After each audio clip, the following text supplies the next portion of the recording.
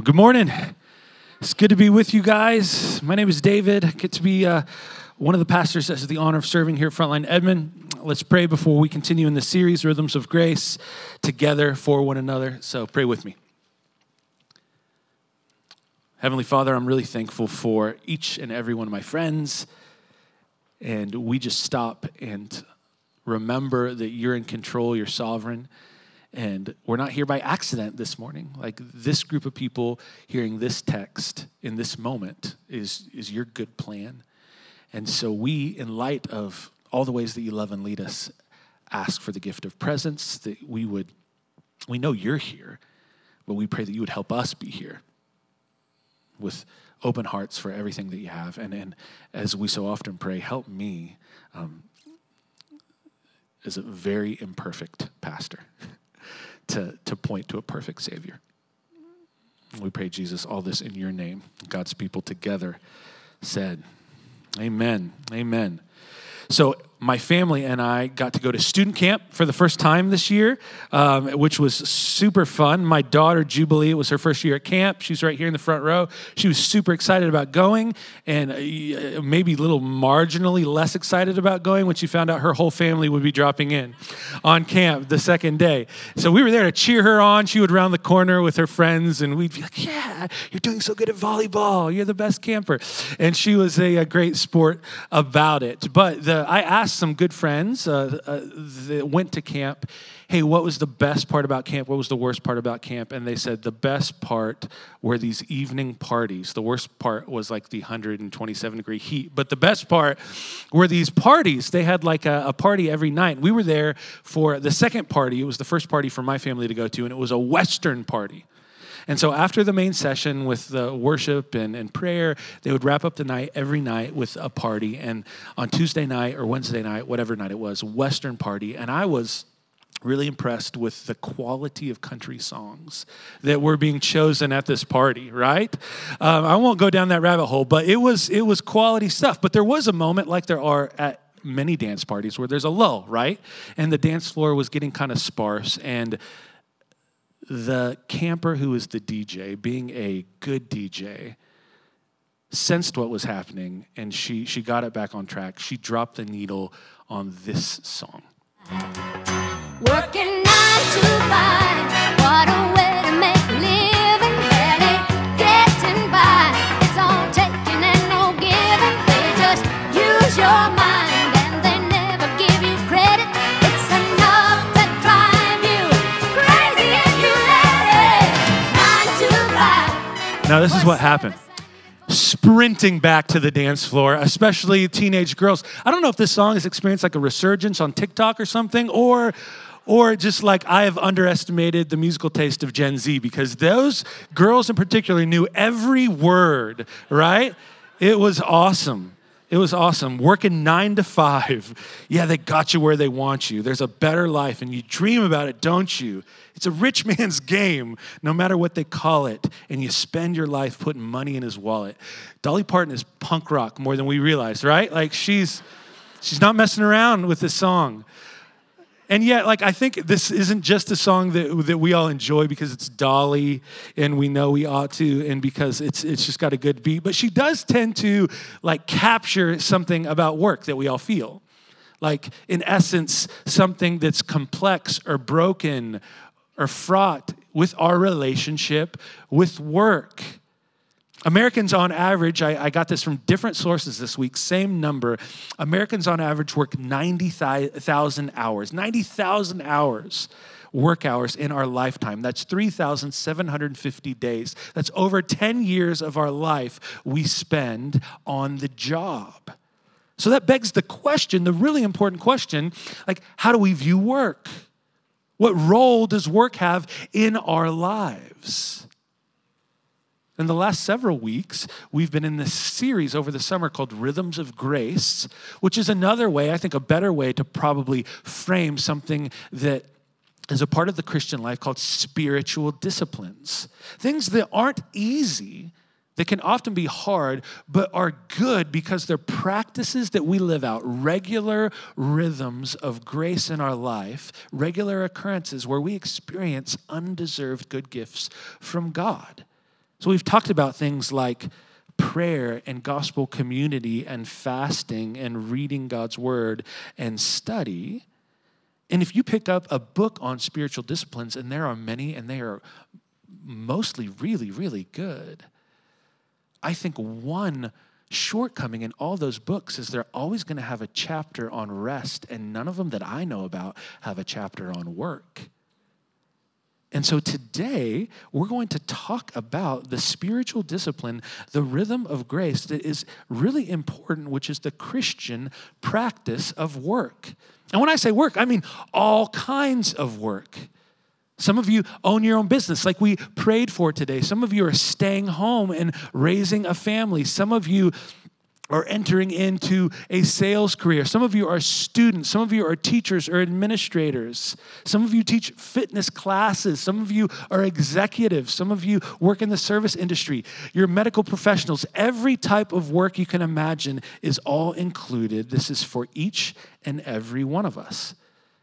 And to understand the invitation we have to live out work as a spiritual discipline, a rhythm of grace, a place that we get to encounter the presence and the formation of God in our life, we need to go to the very beginning. So that's where we're going to start first. And we're going to see as we go to the beginning that work is a gift from God. Let's look again at those verses that Ashley read so well, just a portion of them. When no bush of the field was yet in the land, and no small plant of the field had yet sprung up, for the Lord God had not caused it to rain on the land, and there was no man to work the ground. And a mist was going up from the land and was watering the whole face of the ground. Then the Lord God formed the man of dust from the ground and breathed into his nostrils the breath of life, and the man became a living creature. And God planted a garden in Eden in the east, and there he put the man whom he formed. And then skip down to verse 14, if you're following along in your Bible. The Lord took the man and put him in the Garden of Eden to work it and keep it. What do you think of when you think of paradise? I literally searched for paradise this week online, on the World Wide Web. I Google imaged paradise, and I counted something like 100 images that came up on the search engine I used, and they all were some version of something like this, right? So when we think of paradise, when we think of perfection, when we think of living in a state that is paradise, we think of the absence of work, don't we? I do. The internet says we do. We think of getting away from work. We think of paradise being incompatible with work. Our vision of paradise is getting away from, at best, the inconvenience, and at worst, the evil of work. Naturally, then, when we think of the garden, when we think of the paradise that God placed our original parents, Adam and Eve, in, we think of it as kind of like this all-inclusive resort. Adam's there sipping his mojito, and Eve has her Mai Tai, the virgin, of course, daiquiris, and they're sitting there and they're talking about how they're going to get a couples massage from angels later and like swim with some dolphins, right? We don't get that view when we read Scripture. That life, a perfect life in communion with God, as humans were created to live, is not one absent of work. But we see God creates and blesses humanity, and he gives them this massive honor and task call to work, to rule over the entire world under his good rule. And they're charged to work and fill the earth with God's glory and order and reflect his presence. They were taken to this garden that God had planted, and they're charged, as we saw in verse 15, to work it, to keep it in such a way, when we look at Genesis 1 and 2, that beauty would grow and spread all over the earth. It's God's job description for humanity, is what theologians often call the cultural mandate. There's a guy named Richard Pratt who describes this cultural mandate, this job description for humanity given by God in his book, Design for Dignity. He says this: God ordained humanity to be the primary instrument by which his kingship will be realized on earth. The great king has summoned each of us into his throne room. Take this portion of my kingdom, he says, and I'm making you my steward over your office, your workbench, your kitchen stove. Put your heart into mastering this part of my world. Get it in order. Unearth its treasures. Do all you can with it. Then everyone will see what a glorious king I am. That's why we get up every morning and go to work, he writes. We don't labor simply to survive. Insects do that. Our work is an honor, a privileged commission from our great king. God has given each of us a portion of his kingdom to explore and develop to its fullness. So what we're seeing here is it's simple, but it's profound, and it's often something that we miss, that God called people to work in paradise. God gave work as a good gift. When he made all things and he made them well, work was a part of that. So work isn't a result of sin. Work isn't a result of the fall. It preceded sin. It preceded the fall. It's not a necessary evil. It's a gift from God. Work is an essential good. And that means something for how we view the Christian life, right? That we shouldn't view this hour and 15 minutes that we spend here, or even the 2+ hours we spend in gospel community, as some sacred chunk of time on our calendar, and then the rest is secular, and it's not as important or holy or spiritual. But if we get a vision that work is an essential good and it's a gift from God, that means that work is no less spiritual than prayer or Bible reading or fasting or gospel community. Nancy Percy wrote a book called Total Truth, and she says this to help us grasp this. The ideal human existence is not eternal leisure or an endless vacation or even a monastic retreat into prayer and meditation, but creative effort expended for the glory of God and for the benefit of others. Our calling is not just to go to heaven, but also to cultivate the earth. Not just to save souls, but also to serve God through our work. For God himself is engaged not only in the work of salvation, but also in the work of preserving and developing his creation. When we obey the cultural mandate, remember God's job description given to spread his glory, to go about work, she writes, we participate in the work of God himself. So that all sounds profound and awesome. Maybe not profound. Maybe I'm giving myself too much credit. It sounds helpful, maybe interesting, intriguing.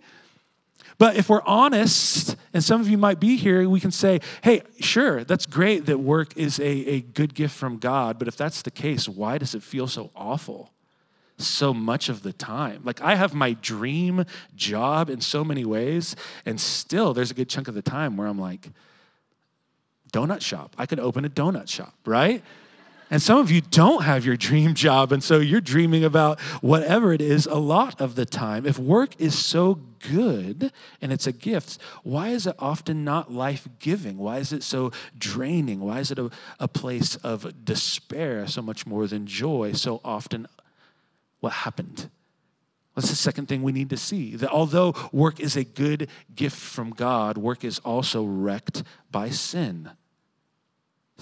See, instead of at the beginning, even though they're created to live in paradise, and part of that was work, our original parents, Adam and Eve, the heart of what they did, what was happening below the surface in their chest. They didn't just take a piece of fruit and take a bite. That wasn't the primary issue. The issue goes much deeper than that. The primary issue of that action was an artifact of the state of their heart. And the state of their heart in that moment was to say, hey, God, we can do better without you. You made us. You made everything good, but we can improve on your lack, right? We can be our own authority, and in doing so, we don't need you. You don't know what's best. You're holding out. We know what's best. You don't know full wisdom. We have a greater wisdom than you, God. This is the essence of what sin is.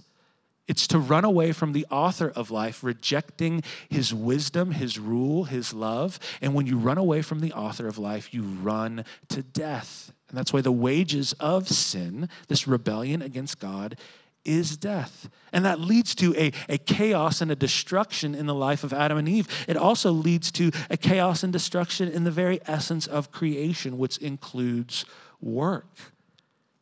Genesis 3:17 explains this. And to Adam, God said, because you have listened to the voice of your wife and have eaten the tree of which I commanded you, you shall not eat. Cursed is the ground because of you. In pain, you shall eat of it all the days of your life. Thorns and thistles it shall bring forth for you, and you shall eat the plants of the field. By the sweat of your face you shall eat bread till you return to the ground. For out of it you were taken, for you are dust, and to dust you shall return. So this is the world in which we are born in, where sin has wrecked work, and this is the choice that we all walk out in our own sinful rebellion and brokenness. We all make that decision in our life, and when it comes to work, to say, God, you don't know best, I know best. And so work is wrecked for all of us as well. And instead of worshiping God through our work, we worship creation and try to get it to replace God. Instead of engaging work as a gift from God, it becomes our God. Our work is cut off from God, and as a result, it's always cursed. So it's painful, it's fruitless, it's filled with toil. As it's written, thorns and thistles. So what does this look like in our life? It takes different forms, and it's probably greater than this or worse than this, however you want to frame it, but it's no less than this. Two ways, I think, in our life we experience work being wrecked by sin. And I think the first way is work is everything. Work is wrecked by sin when we view work as our king, our identity, our salvation, our peace. When we get ultimate significance and security that's found in and through our work. On the throne that sits on the heart of our life, our job sits there. It rules over us.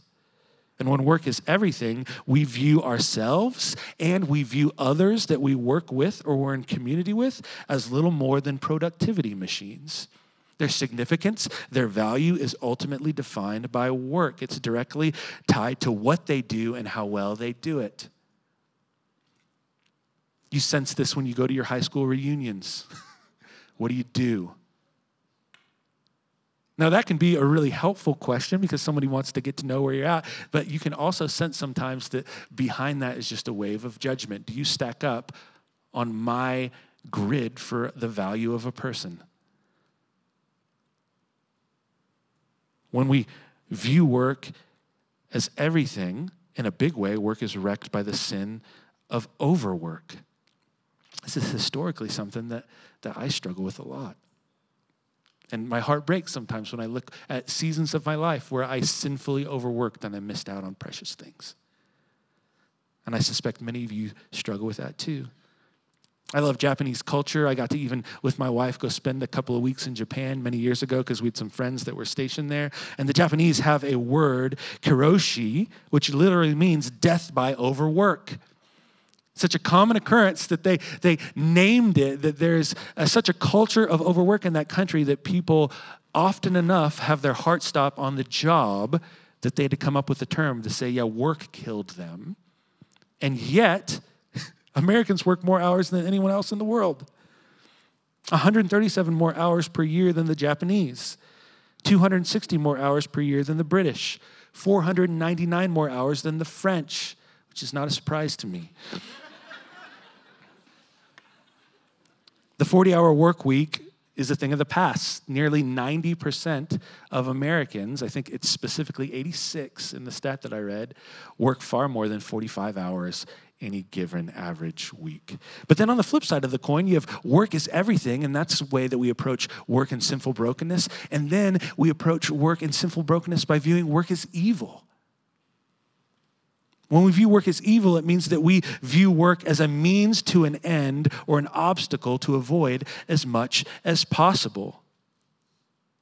We tolerate the minimum amount of pain that is work to experience the max amount of pleasure, and we're always trying to just dial in that equation. I want to work as little as possible so I can experience the most pleasure as possible, because work is a stain in my life. but I want to work so I can really get to living by buying experiences or comforts or products that are really going to make me happy. I was thinking this week of a moment, and Anna, I don't know if you remember this, we were at the lake with a friend of ours years and years ago, and he was discussing his frustration with his job, and he was getting really animated and frustrated, and he began to pound on a picnic table and said, people I work with they live to work, and I'm different. I work to live.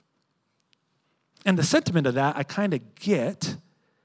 But really what he was saying is, hey, I only work to live. And if you dig down into that statement, he's saying work is evil, it's an inconvenience. And I'm not really, if he truly believes what he's saying, and if we kind of test that motto, that means that he can't really be alive at work if he only works to live.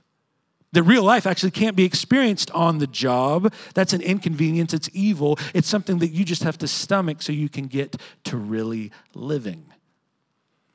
And as a result, then that view leads to underwork. According to recent data released from Gallup, only 13% of employees are engaged in their job. Only 13% of people on the job are engaged in their jobs. That means emotionally invested in what they do. They care about what they're doing. They're focused in helping their organization improve. It's only 13%. 63%, Gallup says, are not engaged in their job, which means they're simply unmotivated and they're just going to do the bare minimum. They're not going to exert any extra effort, which means Gallup says 24%, nearly 1 out of 4 people, are actively disengaged, which means they're truly unhappy and they're intentionally unproductive. Several years ago, this made national news. There was this civil servant, employee for a city called Menden in Germany, and he he wrote up an email that was like a farewell email to his department in the city for his retirement. And he said, I haven't been working or doing anything for 14 years, so I'm well prepared for retirement. Adieu, right? And this made national news, and the mayor had to hold press conferences and was freaking out, And I don't think his experience is actually that unique. The Atlantic article that made reference to this story, it's called Not Working at Work. It says the average American employee spends 1.5 hours to 3 hours focusing on personal activities during their day, not their job. It holds up as an artifact of this that the mass majority of online personal purchases are made between 9 and 5. You're not filling out that TPS report. You are cruising on Amazon for Prime Day, right? But we get to this point, right, where we're like, okay, that sounds really heavy and that sounds broken, but why is it this way? Because work is hard. Work is wrecked by sin. We make it everything or we make it evil, and both views lead to broken places. We overwork, we underwork. We look for work to name us and define us and be our salvation, or we view it as our heaven, or we view it as our hell.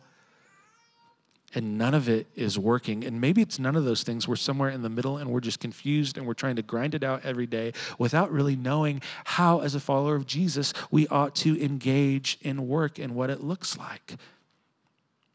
If Jesus says he came for us to have life abundantly, if as we began the series, we saw that Jesus wanted his disciples to know his joy fully and completely in an overflowing way, what does that mean for these 90,000 hours of our life that we spend working?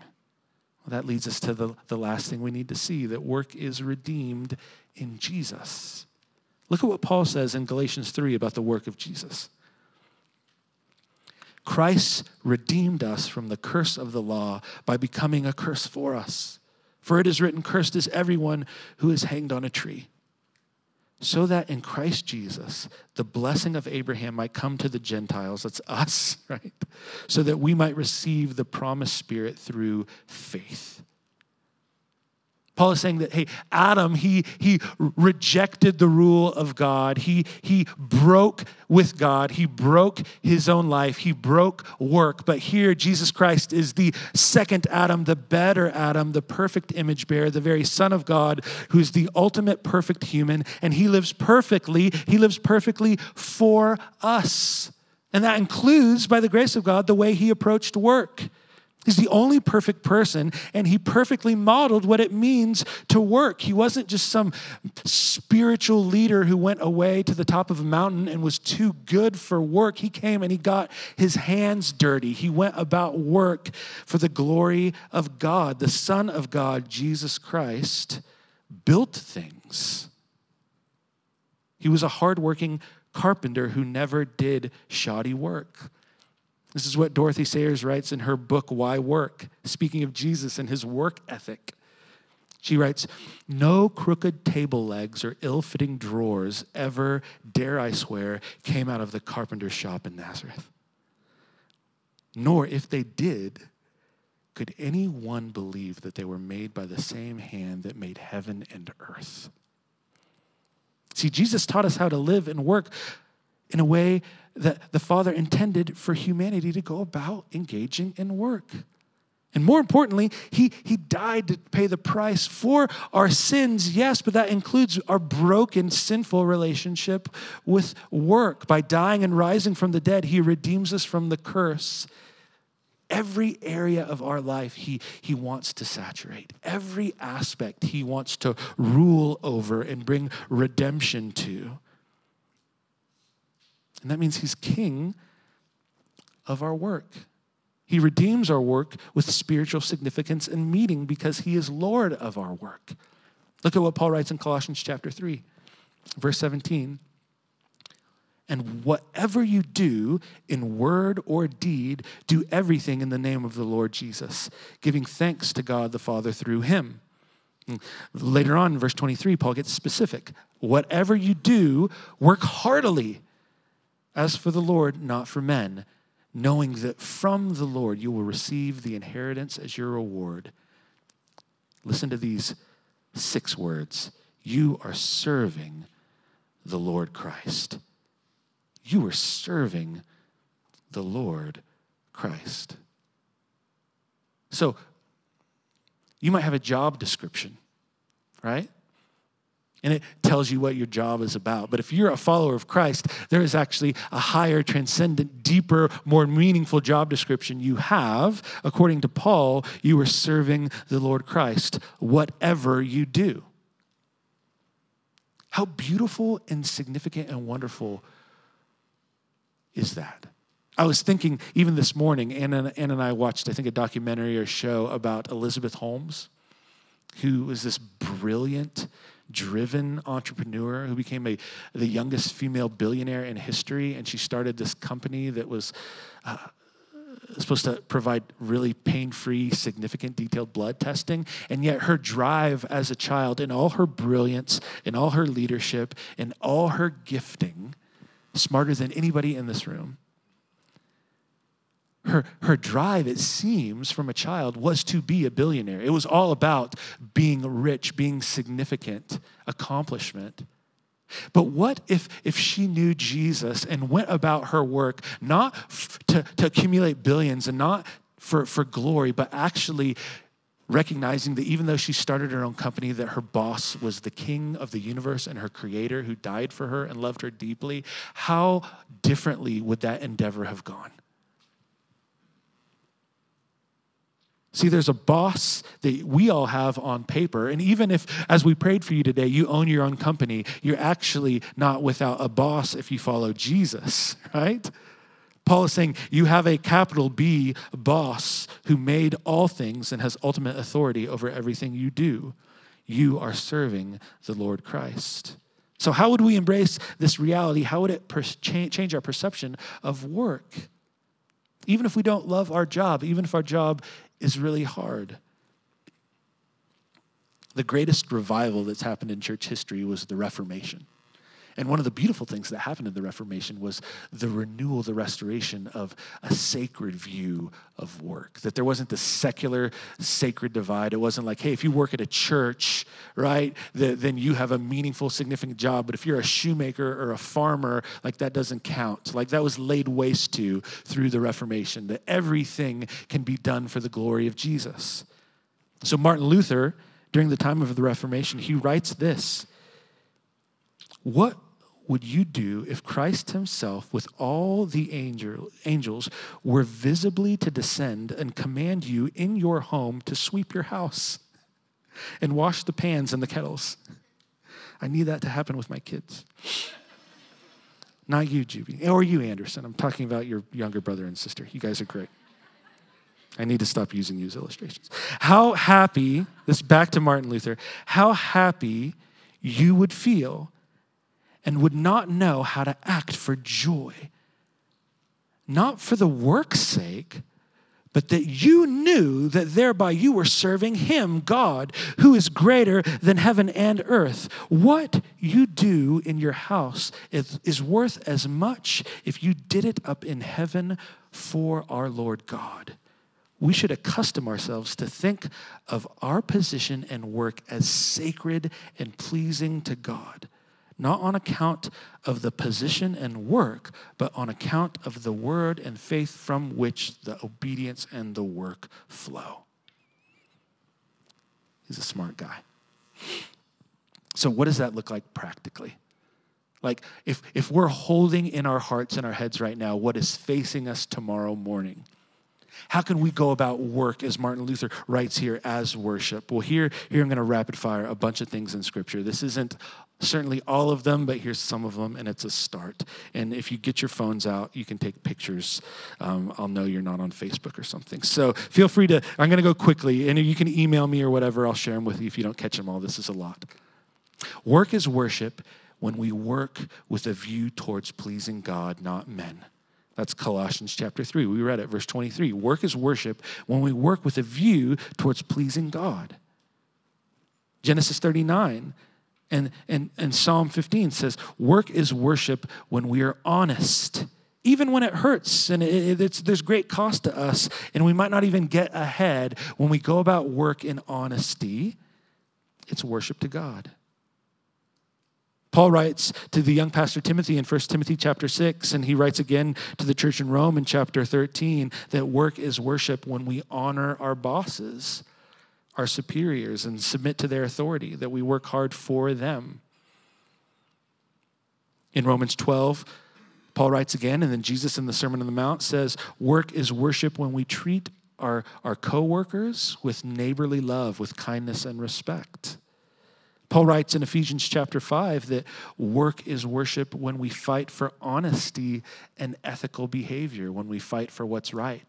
Paul says that when we see things that are injustice and brokenness in work, that it's worship to shine a light in the darkness of those things that ought not be.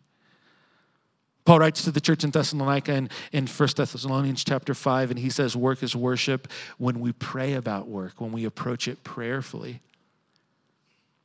Work is worship when we, work is worship when we avoid complaining and grumbling about work, even when it's hard. Man, if we just remember that. Philippians chapter 2, Paul writes about that. Again, in the Sermon on the Mount, and Ecclesiastes chapter 5 tells us that work is worship when we refuse to make work and money our idols, but when we keep it in its rightful place under the rule of God. Work is worship when we live simply and give generously. Proverbs 22, and Paul again to the young pastor Timothy in 1 Timothy chapter 6. And lastly, work is worship when we trust God enough to rest from work and practice Sabbath delight. Psalm 46, verse 10, and Deuteronomy chapter 5, 13 through 15. So where do we go from here? How do we respond? Well, if you're here today and you're back in church for the first time in a long time, if you're just exploring Christianity, you're not sure what you believe,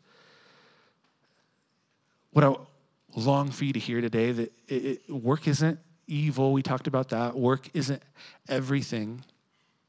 Your life is far too important to give for the purpose solely of work. It's not your ultimate purpose, your ultimate significance. But what I hope you remember and what you hear is that there's a God who loves you. There's a God who made you. And he cares so deeply about every aspect of your life. There isn't something that you will go about that is insignificant to him. When you go to work later today or tomorrow, he's not unaware or uninterested in that. He loves you, and so he cares about your endeavors. He loves you enough to go to work, to live a life, Jesus, of insignificance and poverty and sacrifice, to himself live out the challenge and the pain and the toil of work. And he did all that in love for you. He did the greatest work in the universe, which is to live perfectly, yet lay his perfect life down for you so that you can know forgiveness and love for all the ways that you've rebelled and run from God. The punishment and the cost and the price to bear for that, he bore it for you. And so the call today isn't just to make him Lord of your work. It's more than that. It's to make him Lord of your life, to give him everything. And in doing so, you would know true life, abundant life, true joy. And if you're a follower of Jesus today, our invitation is to embrace working as a rhythm of grace.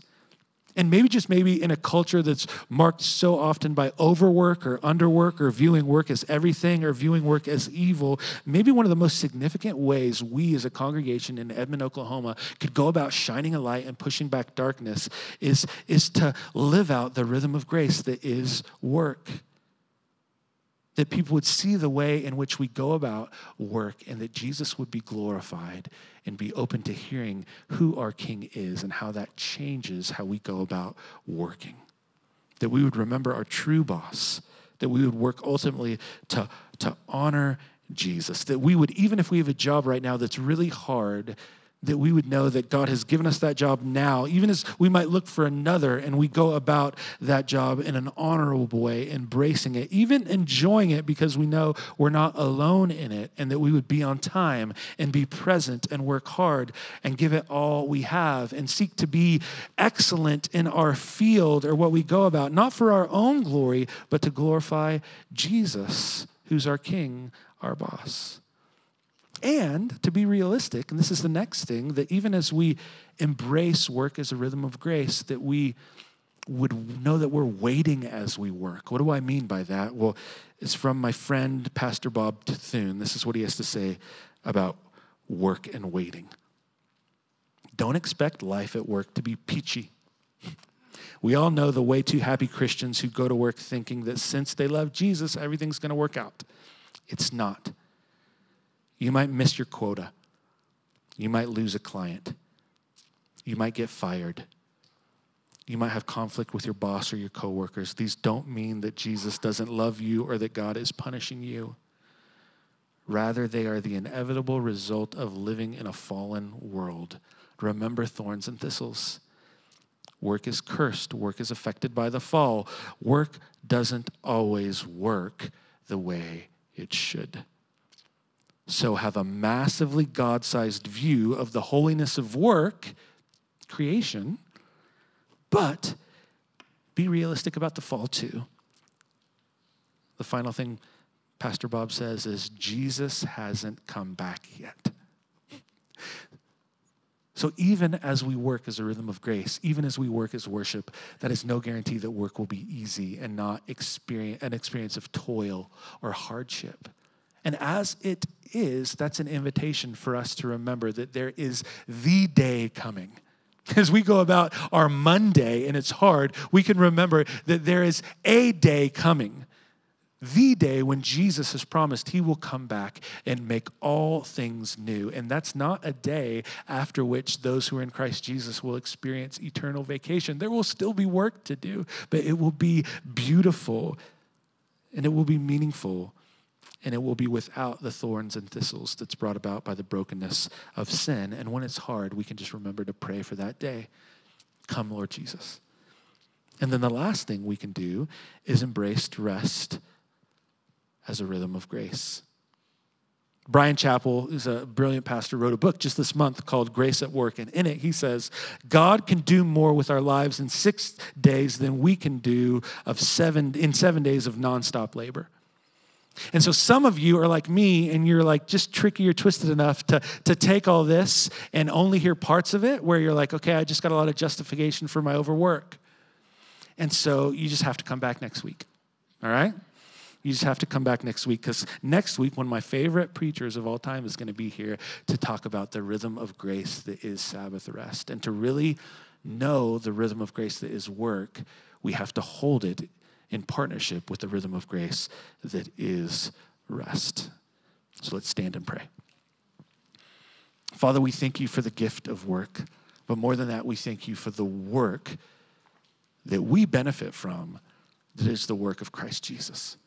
A perfect life lived, a perfect life given for us. And so we invite you, Lord, to be Lord of all of our lives. That your care and concern for us, it has no bounds. That your love and your will, it is not limited. You care for us here on a Sunday, and you care for us no less on a Monday or Tuesday or Wednesday or Thursday or any day that we have at work. And so we pray to a greater and greater degree that we would meet you and your rule and your love for us as we go about our endeavors for your glory. Would you help us do this, Spirit? We pray this in Jesus' name. Together we say, amen.